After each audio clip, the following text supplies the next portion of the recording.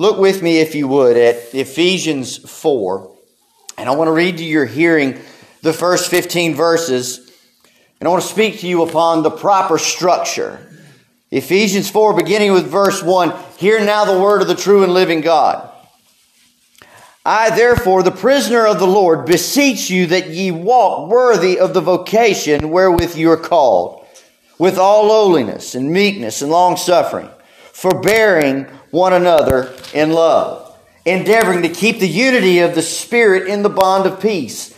There is one body, one Spirit, even as you are called in one hope of your calling, one Lord, one faith, one baptism, one God and Father of all, who is above all and through all and in you all. But unto every one of us is given grace according to the measure of the gift of Christ. Wherefore he saith, he ascended up on high, he led captivity captive and gave gifts unto men. Now that he ascended, what is it but that he also descended first into the lower parts of the earth? He that descended is the same also that ascended far above all the heavens, that he might fill all things. And he gave some apostles, and some prophets, and some evangelists, and some pastors and teachers, for the perfecting of the saints, for the work of the ministry, for the edifying of the body of Christ, till we all come into the unity of the faith and of the knowledge of the Son of God, unto a perfect man, unto the measure of the stature of the fullness of Christ, that we henceforth be no more children, tossed to and fro and carried about with every wind of doctrine by the sleight of men and cunning craftiness, whereby they lie in wait to deceive. But speaking the truth in love may grow up into him in all things, which is the head, even Christ. Let us pray. Heavenly Father, we have read and heard your inspired, infallible, and inerrant word. God, in the reading of what we just read, reading it just doesn't even need to be explained. We can see the words jump off the pages at us for how you want believers to operate in Christ and the structure that we see for your church. But God, as we do consider this passage deeply, give us eyes to see what you have. Give us ears to receive what you have for us. And give us hearts and wills to obey the commands of the Lord. All these things we ask and pray in Jesus' mighty, precious, and holy name. Amen. We could indeed spend weeks walking through this chapter verse by verse, even word by word. And we may do that. When we get on the other side of Resurrection Sunday, I'm kind of torn in between going with 1 John or here in Ephesians. But we'll worry about that when we get there. But I don't want us to bypass all of this section because it is so profitable for us. I have 4 points, and we'll see how much we can get through. We may have to save 2 of them till next week because I don't want to rush it. I want to really develop the depthness of points 2 and 3. But let's begin with point number 1. Verses 1 through 3, we see the serene or the lowly walk of the church. The serene walk of the church. Take note of what it says there in verse 1. The Apostle Paul says, I therefore the prisoner of the Lord. Paul, the apostle of God, said he was the prisoner of the Lord. By mentioning of his imprisonment to Christ, he reminds the reader that he knows the Christian walk can be costly and that he has paid himself considerable cost due to his obedience to the Lord. Paul is exhorting and encouraging his readers to do something that he was already doing himself, and that is be willing to suffer hardship for the cause of Christ. We have begun to see this bubble here in the West. Here in our nation, and in the country of Canada above us. In the year 2020, we saw churches wrongfully forced to shut their doors by the tyrannical power of the government. In the U.S., many pastors were fined. Some were put in jail. In Canada, it was much worse because numerous pastors were arrested. They were jailed and mistreated simply for conducting worship on the Lord's day. But that's nothing compared to what many are enduring right now. I've talked often about what goes on in the country, in the nation of China. Christianity is forbidden. Biblical Christianity is forbidden. Pastors are often arrested mid-service. And those that, in provinces where it is very strict, can't even meet publicly. They meet secretly, and they do it faithfully week after week, knowing that at any time that boot could come through the door, kicking it open, arresting them all, and they never see their families again. But week after week, they faithfully meet. And to the natural mind, it wonders how. How do they do it? How do they remain faithful? The Apostle Paul talks about it. He says, I am the prisoner of the Lord. I am the prisoner of the Lord. I am bound to Christ. And we have a bad connotation of the word prisoner. The New Testament uses language like prisoner and slave. And we have these evil connotations that go along with it. Paul would often say, I am a slave to Christ.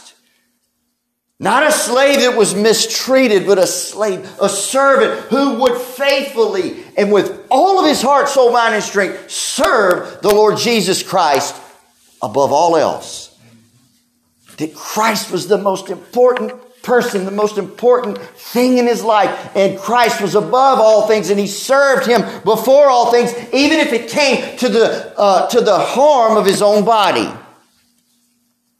Reminds us of what the Apostle Peter answered to the Lord Jesus in John chapter 6. John chapter 6, beginning in verse 66, says, as a result of this, many of his disciples went away and were not walking with him anymore. There came a point in Jesus' ministry where people just began to leave him. The teachings became hard. They became hard to understand. Miracles stopped being done in front of them. He stopped, the food got cut off. And Jesus would even say that in places that some of you follow me just because you want to get fed and you want to see a show. You want to see the miracles and you want to be fed. And that's the only reason why some of you follow me. And we see in John 6 verse 66 that many of them that were walking with him left. They left him.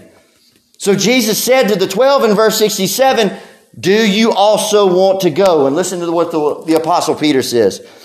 Simon Peter answered him and said, Lord, to whom shall we go? You only have the words of eternal life. And we have believed and have come to know that you are the Holy One of God. Once a person has truly tasted the heavenly gift of salvation in Jesus Christ, there is nowhere else to go. There is nowhere else to go. When you have a firm grasp on what has real value, on what truly has value, everything else fades away. Everything else fades away to the point to where nothing matters more so than him. And when he matters most, when he is first, everything else will fall into alignment. And things that the world throws at us make no more sense. Sports, actors, actresses, video games, foolishness. Now, I'm not saying some of those things aren't good for enjoyment and relaxation in the proper context. But the people that paint their bodies up and invest money in memorabilia and stuff to go sit in the frigid cold or the blazing heat to worship a sports team, I do not understand it. And that is exactly what they're doing. I don't care what they say. They are worshiping those people playing that game.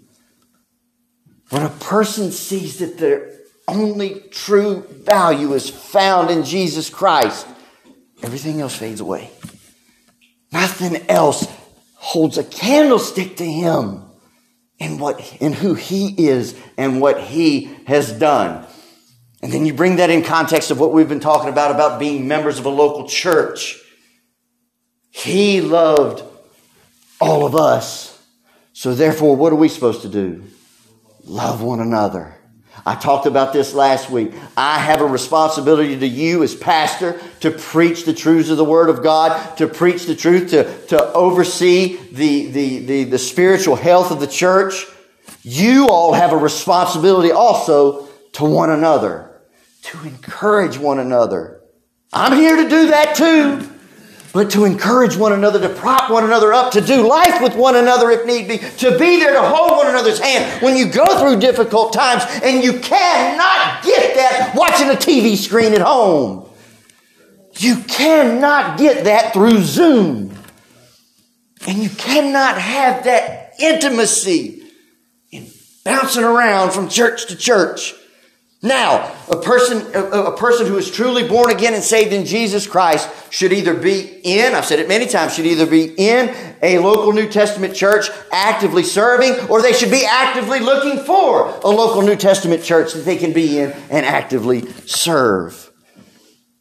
Therefore, Paul exhorts the readers of this epistle. He says, I am the prisoner of the Lord. I am the prisoner of Christ, and I beseech you, walk worthy of the vocation that you're called, of your calling. Walk worthy of the walk that you have been called to. And look what it says, verse 2. It says, with all lowliness. That means humility. Pride has no place in the heart of the believer. Pride has no place in our heart. We take pride in your appearance to a point, but we don't let it get to a point to where it's idolatry, right? We take pride in the things that the Lord has entrusted with, right? You keep it up because we should be good stewards over what the Lord has given us. But none of us, no one is better than anybody else, because we are all sinners that have been saved by grace. And it says, with all lowliness and meekness, that's gentleness. Gentleness. With long suffering, patience. Man, patience. We need to be patient with one another, forbearing one another in love. We need to walk with lowliness and meekness, long suffering, bearing with one another in love. We need to remind ourselves that, hey, we're not perfect. We're not perfect, so we shouldn't hold anybody else to a standard of perfection either. We do not have the Christian walk perfected. Wes touched on this during Sunday school. None of us have the Christian walk perfected. If we did, we wouldn't be here. We'd be dead and in heaven. The process of sanctification is not complete until we all do indeed get to heaven, where we are sanctified. So we are all still redeemed sinners who should be seeking to crucify our old nature and treat one another with love. And keep in mind that while we're crucifying our old sin nature, our brothers and sisters are doing the same thing. And our commitment and our dedication and our responsibility to one another is to encourage them. Encourage them to crucify that sinful nature. And when someone is having an off day, you ever have one? You ever have an off day where you just can't seem to walk in the Spirit, where the flesh just seems to dominate all day long, where you just seem to just be short-tempered with everybody? So you need to be patient with other people when they have one too. We're all on that cosmic lathe, that spiritual lathe of the Lord. And with His chisel, He's fashioning us. With every trial that comes, He fashions something off. Every time we dig into His Word, fashions off more. And He's molding us and conforming us into the image of His Son. With all gentleness, lowliness, meekness, with long suffering, forbearing one another in love, endeavoring to keep the unity of the Spirit in the bond of peace. It means we're to love one another. Love one another. And I want to read that to you. Look, turn with me in your Bibles to 1 John. 1 John chapter 4.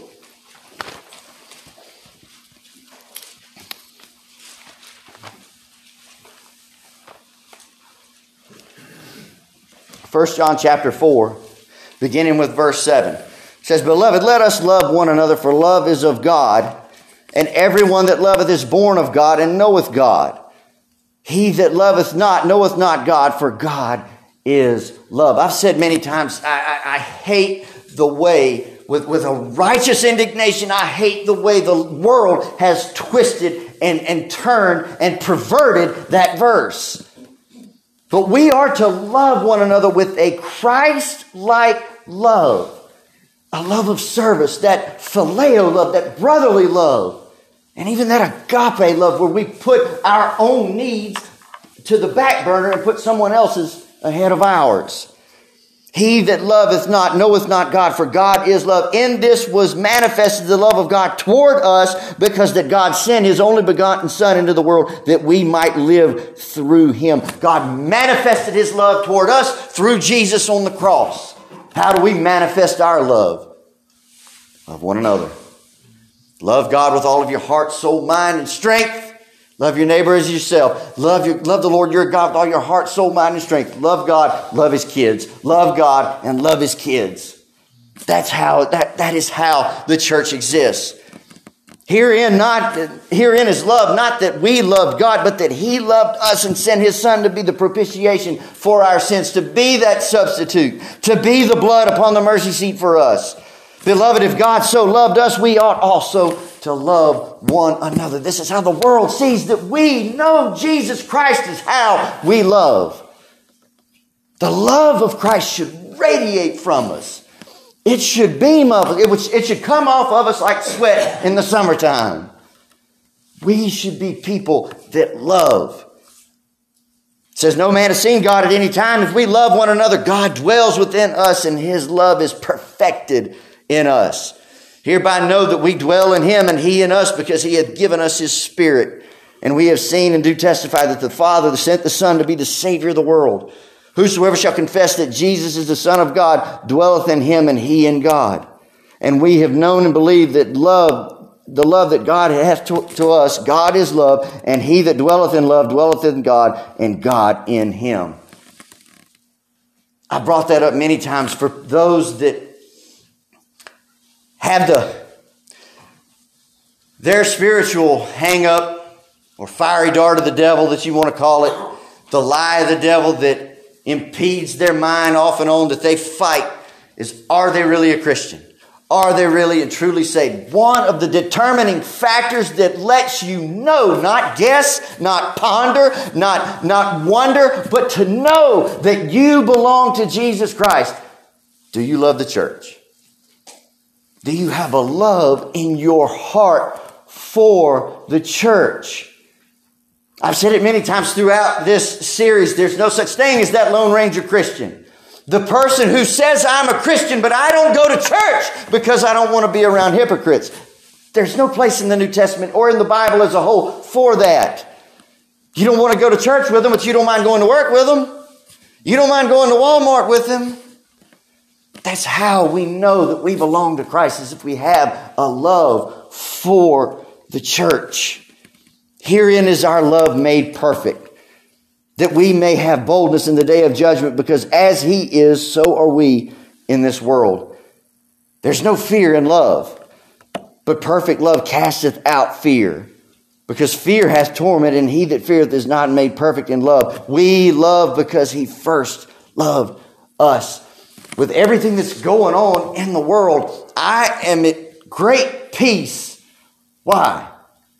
Because of the love of God. Because knowing that God is in control of all things, I can't do a thing in the world about anything outside my own home.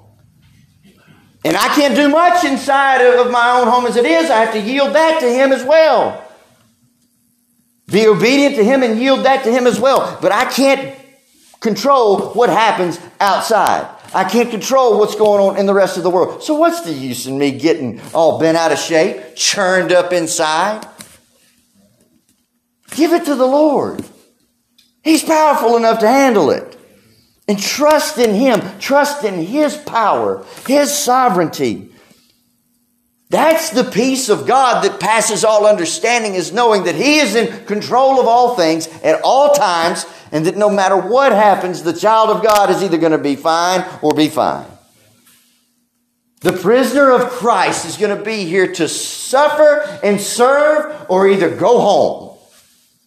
He'll provide for us. If we're supposed to be here, then He'll provide for us. He'll meet our needs. We may have to have our wants refined. We may have to do without some wants. We may have to do without some comforts.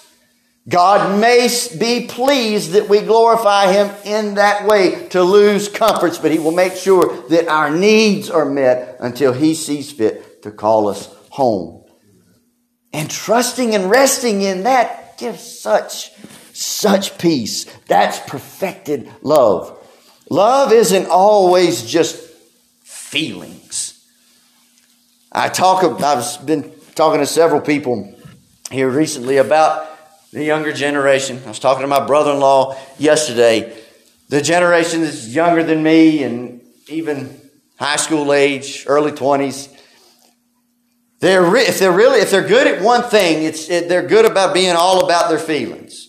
Their feelings, their precious feelings. Their feelings get hurt, this and that. That they don't, it's all about feelings. Love is not always feelings. It's not always lovey-dovey feelings. Love is truth. Truth that is founded in Christ.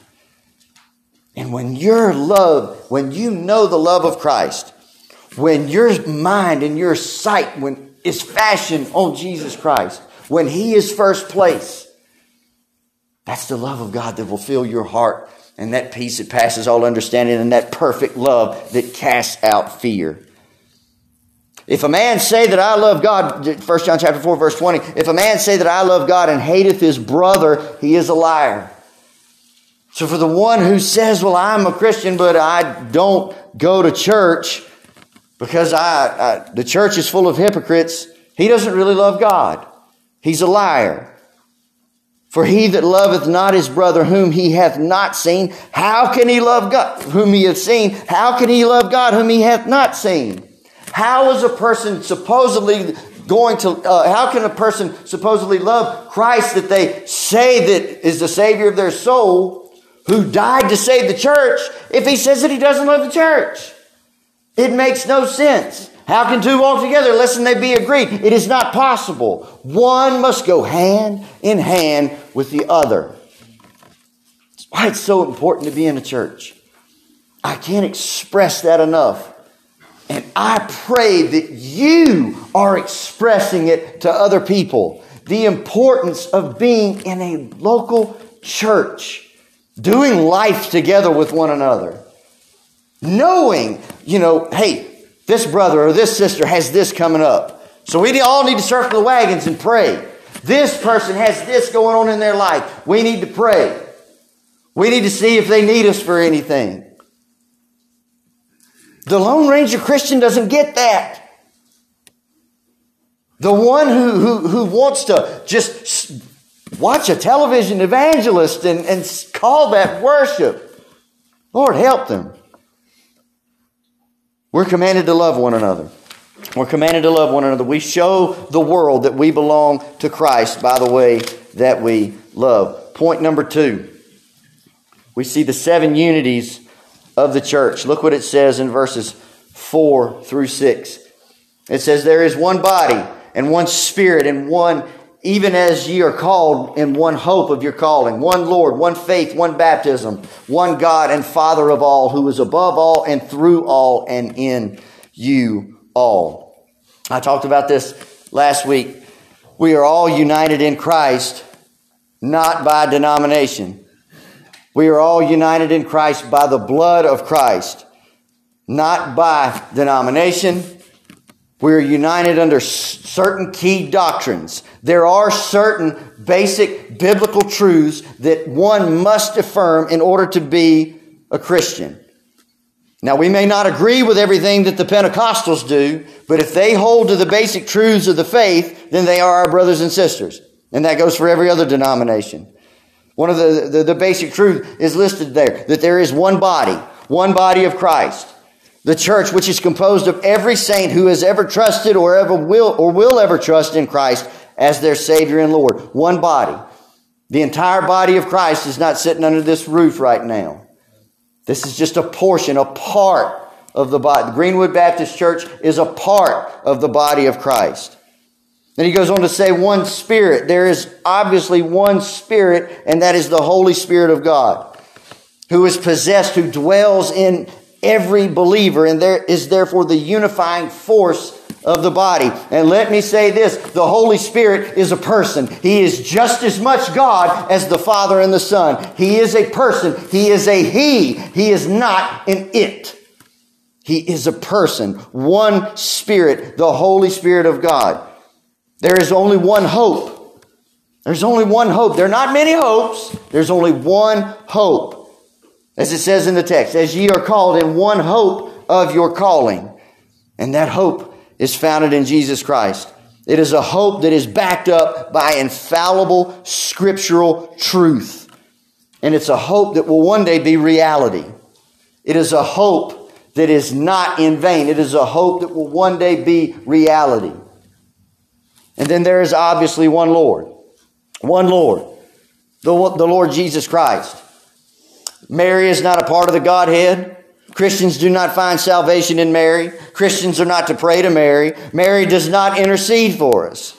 That is all the work of our only Lord, Jesus Christ. Acts chapter 4 verse 12 says, and there is salvation in it, and neither is there salvation in any other. For there is no other name under heaven given among men whereby we must be saved. Consequently, there is only one, because there is only one body, because there is only one Spirit, one Lord, there is only one faith. There is only one faith. This is not referring to the act of faith by which a person is saved or continuing faith that produces godly living, but this speaks to the body of doctrine that's revealed in the New Testament. In true Christianity, there is only one faith. Jude verse 3 says, Beloved, while I was making every effort to write to you about our common salvation, that's the one faith, I felt necessary to write to you, exhorting you that you earnestly contend for the faith which was once for all handed down to the saints. One faith down through church history. One faith for one Lord, one Spirit, one eternal Godhead. There's one faith. The Joel Osteens of the world, the Oprah Winfreys of the world are wrong when they proclaim that all faith practices lead to heaven. That is heresy. That is a lie forged in hell. The Christian, the Buddhist, the Hindu, the Muslim, the Hare Krishna, the Mormon, the Jehovah's Witness, the one who practices New Age, they all do not worship the same God. All roads do not lead to heaven. All roads lead to God. I'll give them that. All roads do lead to God. One is through Jesus Christ that leads to eternal life in heaven. The other leads to the wrath, the unmitigated, the unvarnished wrath of God for all eternity in hell. And it says there is but one baptism. One baptism. This refers to the spiritual baptism when the Holy Spirit comes upon us when our eyes are open to our sin and we trust in Christ for the salvation of our soul, and the Holy Spirit comes and sets up residence within us. The baptism of the Holy Spirit at that time. And then it says one God and Father of all, who is above all and through all and in you all. The basic doctrine of Judaism, of the Jewish people, is that there is but one God. Deuteronomy 6:4 says, For hear, O Israel, the Lord is our God, the Lord is one. And God's oneness is just as foundational in Christianity. We do not worship three different gods. We worship one eternal God existing in three divine persons. The New Testament reveals that. It shows us the more complete truth in how God exists. You see this revealed in Matthew chapter 28, verse 19, in the Great Commission command, where the Lord Jesus says, Go and baptize the nations, baptizing them in the name of the Father, Son, and of the Holy Spirit. See it in places like John 6, 27, John 20, verse 28. And how about Acts chapter 5, verses 3 and 4? Ananias and Sapphira. They held back a portion of the money of the land that they sold, right? And they lied about it. And they were confronted about it and said, why? What caused you to lie to the Holy Spirit? What caused you to lie to the Holy Spirit? For you have not lied unto man, but unto God. There's not a hierarchy in the Godhead. The Father is not at the top, and then the Son, and then the Holy Spirit. They're all one eternal Godhead. One eternal Godhead revealed in three divine persons. Our one God and Father with the Son and the Holy Spirit is over all and through all and in all. And that comprehensive statement points to the glorious divine unity. Unity that the Father gives to believers by His Spirit through His Son. Listen to this. We are God created. We are God loved. We are God saved. We are God fathered. We are God controlled. We are God sustained. We are God filled. And we are God blessed. He is who is above all, through all, and in you all. And that's where we're going to stop this week. I don't want to go any further, because if I do, you'll be here till next Sunday. But I want you to hold on to that. We are God created. We are God loved. We are God saved, God fathered, God controlled, God sustained, God filled, and God blessed. God is in all. He is in control of all. And we are God blessed. One faith, one Lord. No matter what the outside world tries to tell us, one faith. And there's only one way. The only one way. The way of salvation is the Lord Jesus Christ. Jesus says no one comes, that He is the way, the truth, and the life. And that no one comes unto the Father but through Him. The lost and dying world tries to tell us different. Tries to tell us that you need to the only thing is the here and now and get all you can, while you can, however you can, with whoever you can. The Bible tells us, the Lord tells us, that there are consequences for thinking that way. And those consequences it's sin, and they separate us from God. And the consequence goes even further, because it says the wages of sin is death. Pursuing sin in this life leads to death. It leads to destructive consequences. There is a way that seems right unto a man, but the ends thereof are the ways of death, the Bible tells us. The only way to peace in this life is to walk with the Lord Jesus Christ. It's the only way. We've talked about it many times. I don't know how the outside world exists, especially with everything in the last 2 years, how people can exist without Jesus Christ. I couldn't fathom it. To be carried along, to be tossed to and fro, as it says in the other part of the chapter. Carried along by every whim.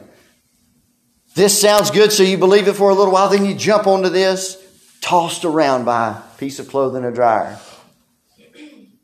So in closing, I will just say, we pick up next week with the structure that God has for the church.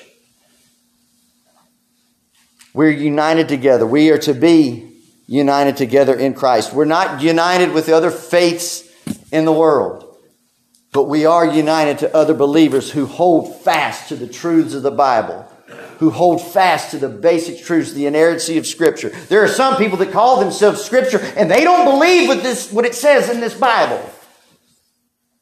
If you do not hold to what this says, if you do not believe that every word of this from Genesis 1 to Revelation 22 is inspired, means that it was God-breathed, that it's inerrant, means that it doesn't have any errors, that it is what God says, that it is truly His word, and that we should obey what it says. If someone does not hold to that, they are not a Christian. They are not a Christian. They are just as lost as anyone who just outright denies belief in God. And we're to hold fast to that. We are united together in Christ. One body of Christ.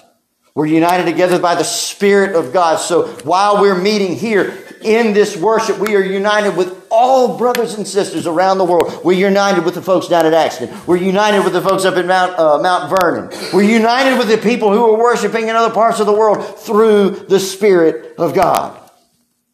One Lord, one faith, one baptism of regeneration, one God and Father of all, who is above all, through all, and in you all. I don't know if I should go here or not, but I've had some discussions with a gentleman that I work with, and he has a very difficult time dealing with the subject in the Bible of election and predestination. And I've read it, taken him through several of the passages. He doesn't understand it. Now, we all won't thoroughly understand it all on this side of heaven. Trying to understand how God saves a person is truly beyond our comprehension. Deuteronomy 29 verse 29 tells us that the secret things belong to God, the revealed things belong to us. But you look at the Bible, and I know this, and I know this above all else. Jesus Christ, God, the Holy Spirit, the triune Godhead. When it comes to salvation, He took the first step, and then the second step, and then the 99th step, and then the 156th step. He did it all. There is a responsibility of men and women to obey, to respond to the gospel command, to repent, but God did it all. Jesus paid it all. Salvation is truly of the Lord. So what do we do for those that we know that are lost? Same thing that was done to us. We tell them the gospel. We share the truth in love with them, and we water it with prayer. And then we water it with some more prayer. And then we water it with more prayer. And believing in faith that our God can do exceedingly, abundantly, and above all that we could ever ask or think. We proclaim the message, and we leave the rest up to Him. Let's pray. Father and God, we thank You for Your word. We thank You for the high privilege to be able to come and to worship You. Father, we do thank You for the truths that are revealed to us in the Word of God. We thank You, Lord, that we who are in Christ, who have been saved, that we are prisoners, just as Paul said. Not prisoner in a terrible sense, but Lord, there is nowhere else that we can go. Only You have the words of eternal life. And where else would we want to go? Where else would we want to flee to? But only flee to Your feet. Flee to Your saving arms.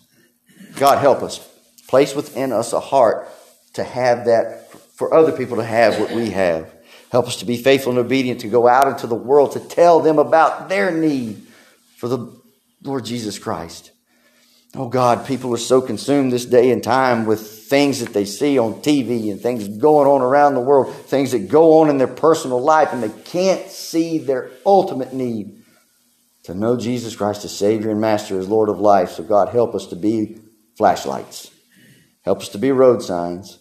Help us to be people that love, that show the love of Christ to a lost and dying world, that they would be convicted of their sin and brought to faith and repentance in Jesus Christ. All these things we ask and pray in Jesus' precious, holy, and worthy name. Amen.